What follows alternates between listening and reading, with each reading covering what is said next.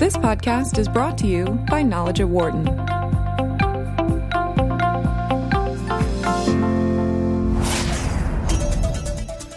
What is it that makes a startup a success in this day and age? In many cases, it requires a variety of different points, especially if you're going for a high-growth business, and it may include support from a venture capitalist. VCs are a very important part of the startup community. In some cases, they're willing to take that leap because the idea of what it could be resonates with that seed funder. Josh Koppelman falls into that realm. He's founder and partner of First Round Capital. Josh is a 1993 Wharton grad who's part of a panel on founders and how companies get off the ground. Nice meeting you. Thank you for coming today. No, my pleasure. Thanks for having me. Tell us your story first about First Round and how you got that company off the ground, because it wasn't your first company, but I think it's important for the conversation. Yeah, so actually it starts with my first company. I'd started and exited 3 companies before First Round. Yep. And the first company I started while it took $5 million to get to first product ship. So I had to raise a lot of venture capital to get started. Yeah. My second company was a company called Half.com, yep. And that took $2.5 million to get to first product ship. My third company was a company called Turntide, which was started in 2003, and that took $750,000. And I was angel investing and funding companies that were getting to first product ship for $500,000. So in my own short career, with 3 companies, it went from $5 million to $500,000. Right. At the same time, venture funds have been doubling and tripling in size and writing bigger checks. So here I was saying, wait a second, entrepreneurs need less capital to get off the ground. VCs want to write bigger checks. There's a gap in the market, and that was the idea behind First Round. The checks for founders to sort of take their idea to market. What were the bumps in the road that you saw in all 3 companies? Them off the ground, because that's something that a lot of entrepreneurs and startups are dealing with each and every time that they try and run out a company. Oh, it's never a straight line up. Right, Yeah. So there's a lot of survivor bias where, when you exit on a company successful, everyone says, "Oh, that's great." Yeah. But starting a company is amazingly lonely. You're sitting at home, and there's a lot of every day you decisions you made poorly. I mean, I remember our first company was a company called Infonautics. We built an online search engine 10 years before Google, and we blew it. We were focused on proprietary content versus open content. Did that company go public? Yes. Was it a successful exit? Yes. But it's high up on my woulda, coulda, shoulda list in terms of we kind of felt that when we had a plan and we sold that plan to investors, we couldn't change it. Right. And we felt locked in and committed, and that was a big mistake. The right answer should have been. Yes, we know we sold the investors one thing, but the market changed, the idea changed, and we should have had the courage and of our convictions to go to our investors and say, and now we want to do something different. I wanted to talk to you for a second about branding, because a lot of people do remember Half.com and the impact that it had. And actually, it's funny, I went back and I was looking at old articles about Half.com and saw the interview that you did on the Today Show about the relationship with the city in Oregon trying to change its name from Halfway to Half.com Oregon. Yeah, you look at that video and I'm a lot less gray right. back then. Yes. But so when we were launching a company in 2000, and launching a .com in 2000 was an exercise just because you had so much money pouring into advertising and media, and Pets.com with their sock puppets spending $10 million a month. Yeah. So we said we wanted to do a stunt that would put us on the map. Yeah. And we kept trying to figure out, my marketing team would get together and we'd all brainstorm, what's going to put us on the map? What's going to put us on the map? And we spent 3 hours in the room. And finally, after 3 hours, my head of marketing got so angry. He said, if you want to get on the freaking map, just convince it to change its name to Half.com. Yeah. And we all laughed and then said, that's not a crazy idea. So the next day, we Googled all of the towns that began with Half. We figured Half Moon Bay would be a little too expensive, but we found Halfway, Oregon, a population 375. And the next day, he's on a plane out meeting with the mayor of Halfway, Oregon, and $75,000, 2 jobs, and a snowplow later. Yeah. The city council unanimously agreed to change its name, and it got us over $30 million in media exposure. It was insane, the level of attention that we got. 60 Minutes, Today Show, Wall Street Journal, New York Times. What is it that attracts you for First Round? What are the ideas that attract you the most right now? I would argue that it's more founders than ideas. Okay. We invest at the earliest stage, at the seed stage, right? So everything that we see is wrong. A founder, as soon as a founder hands out, gives us their pitch deck, we know the product is wrong. We know the pricing is wrong. We know their go-to-market is wrong. Right. We know their team is incomplete. We know the technology isn't built. So fundamentally, we have to bet on the founder. And we look for a few things. The first thing we look for is an ability to what I'll say, go off the conveyor belt. I think I'm a believer that in life, especially today, kids are raised on a conveyor belt. You go from elementary school to middle school to high school. You get pushed to do extracurriculars, pushed to study, hard for your boards. You go to college.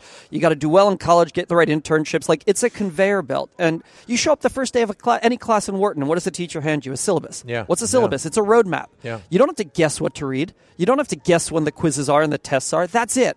So we look for people who have an expertise in going off roadmap, because starting a company, no one hands you a map. No one hands you a syllabus. Yeah. You have to figure it out. So what we're looking for are people who can have historically done that and are comfortable doing that. Josh Koppelman, our guest. This is Knowledge at Wharton, and we are at the Wharton Global Forum in New York City at the Jazz at Lincoln Center. When I look at all the different companies that you've been involved with, and you talk about some of the stories, background, you've got companies, Uber, Blue Apron, all of these different firms that you've been involved with. And I saw a story. Uber was basically something that started out of a basement or out of a living room at some point. Yeah, one of the co-founders of Uber is a gentleman named Garrett Camp, and we had funded his last company, a company called StumbleUpon, which eBay bought. So as he was gearing up for, at the time it was called Uber Cab, my partner Rob saw a tweet that Garrett put out there saying, just experimenting with Uber Cab, and he wrote him an email and said, all right, I'll bite. And the next thing, we had them come into our partner meeting, and we were fortunate enough to lead their seed round. Yeah.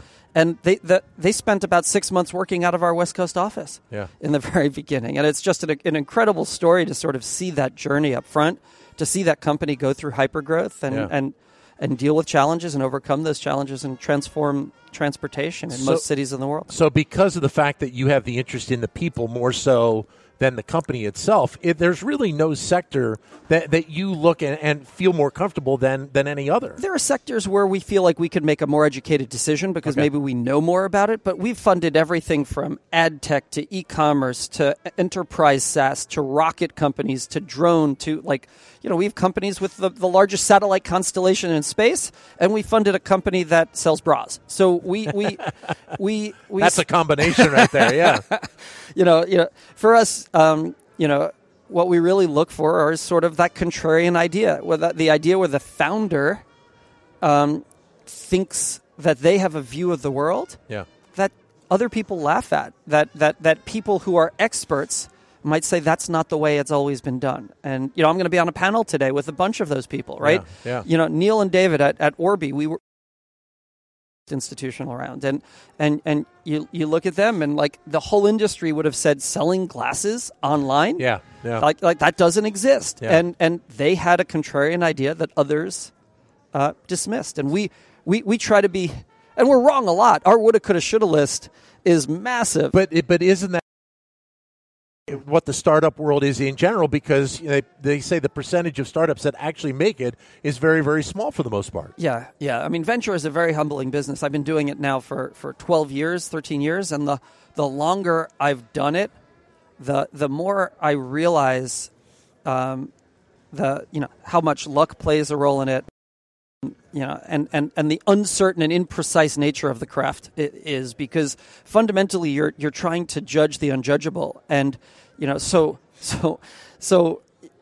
it's also a hard business because unlike sports, you kind of when you step up to play, you know whether you hit the ball or you didn't. Yeah. Yep. Here you wait 10 years to figure out whether you got on base or not, whether you got a home run or not.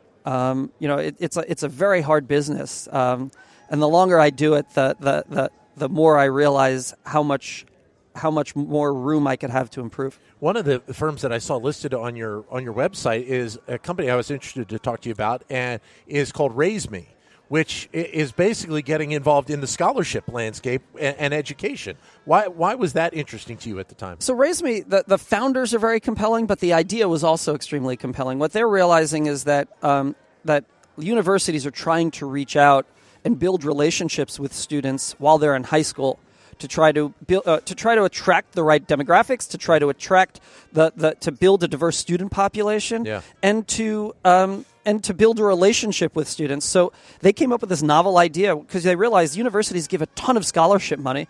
All of that money is issued after a student is accepted. Yep. So you apply, you accept, and then they give you scholarships. They said, what if we could give micro scholarships while students are in 9th grade, 10th grade, and 11th grade? You got an A on your English test, $25 micro scholarship to this school. And so students can basically pick a handful of universities that they want to be eligible to receive micro scholarships, and they're updating their performance in high school, whether it's an essay, whether it's a test, whether it's an attendance grade, and they're building this relationship. So there are students this year who graduated and had over $5,000-$6,000 in scholarships from 1 or 2 universities, and they had a 4-year relationship before they sent in an application. We thought that was really interesting, and it took these hundreds of millions of dollars, this pool of hundreds of millions of dollars scholarships, and transformed it from an after-the-fact benefit to a marketing program. As you mentioned, you're going to be on a panel that is going to be with a group of founders. So as you are out there and you're looking for that next idea, that next person to invest in, what do you say to founders these days? What do you say to the people that are thinking that they want to follow the entrepreneurial path? So I think one of the challenges today is that the entrepreneurial path is amazingly glamorized, whether it's the social network movie on Facebook, whether it's Shark Tank, so there's a benefit, which is it's never been easier to start a company. The cost to start a company keep coming down. The barriers keep coming down. But it's not all up. And so a lot of what we look for is understanding the founders' grit and resilience, understanding do the founders understand the risks that they're about to take? Is it an informed process? I think, and so a lot of it is an honest conversation about what they're signing up for. Yeah. Because I think many founders are often surprised by the struggle. Yeah. Because I wanted to ask you this before you left, is the fact that obviously retail and e-commerce is such it's an amazing area to kind of watch and see how it develops right now. Can a smaller idea in e-commerce, in retail, in this day and age, in comparison to what we see with the Amazons of the world? Absolutely. I believe that you're seeing an explosion in direct-to-consumer brands. So I'm wearing my Allbirds, I'm wearing my Warby Parkers. Amazon doesn't play in that space. Yeah. So new brands can be created all the time. I also think that in the next 10 years, autonomous vehicles are going to fundamentally transform the nature of retail. Wow. What does a warehouse mean when your printer's out of toner cartridge? Why do you need a warehouse or a Staples when there could be trucks with toner within 5 minutes and getting a toner cartridge is just as easy as calling an Uber today? Yeah. What does Starbucks look like when the barista comes to, when the drink comes to you? You look at the old fashioned and then imagine what happens with everything else in retail when it's portable. So I think retail is rife for disruption. Josh, great meeting you. Nice meeting you as well. Enjoy your time here at the Global Forum. Thank you again. Thanks a lot. For more insight from Knowledge at Wharton, please visit knowledge.wharton.upenn.edu.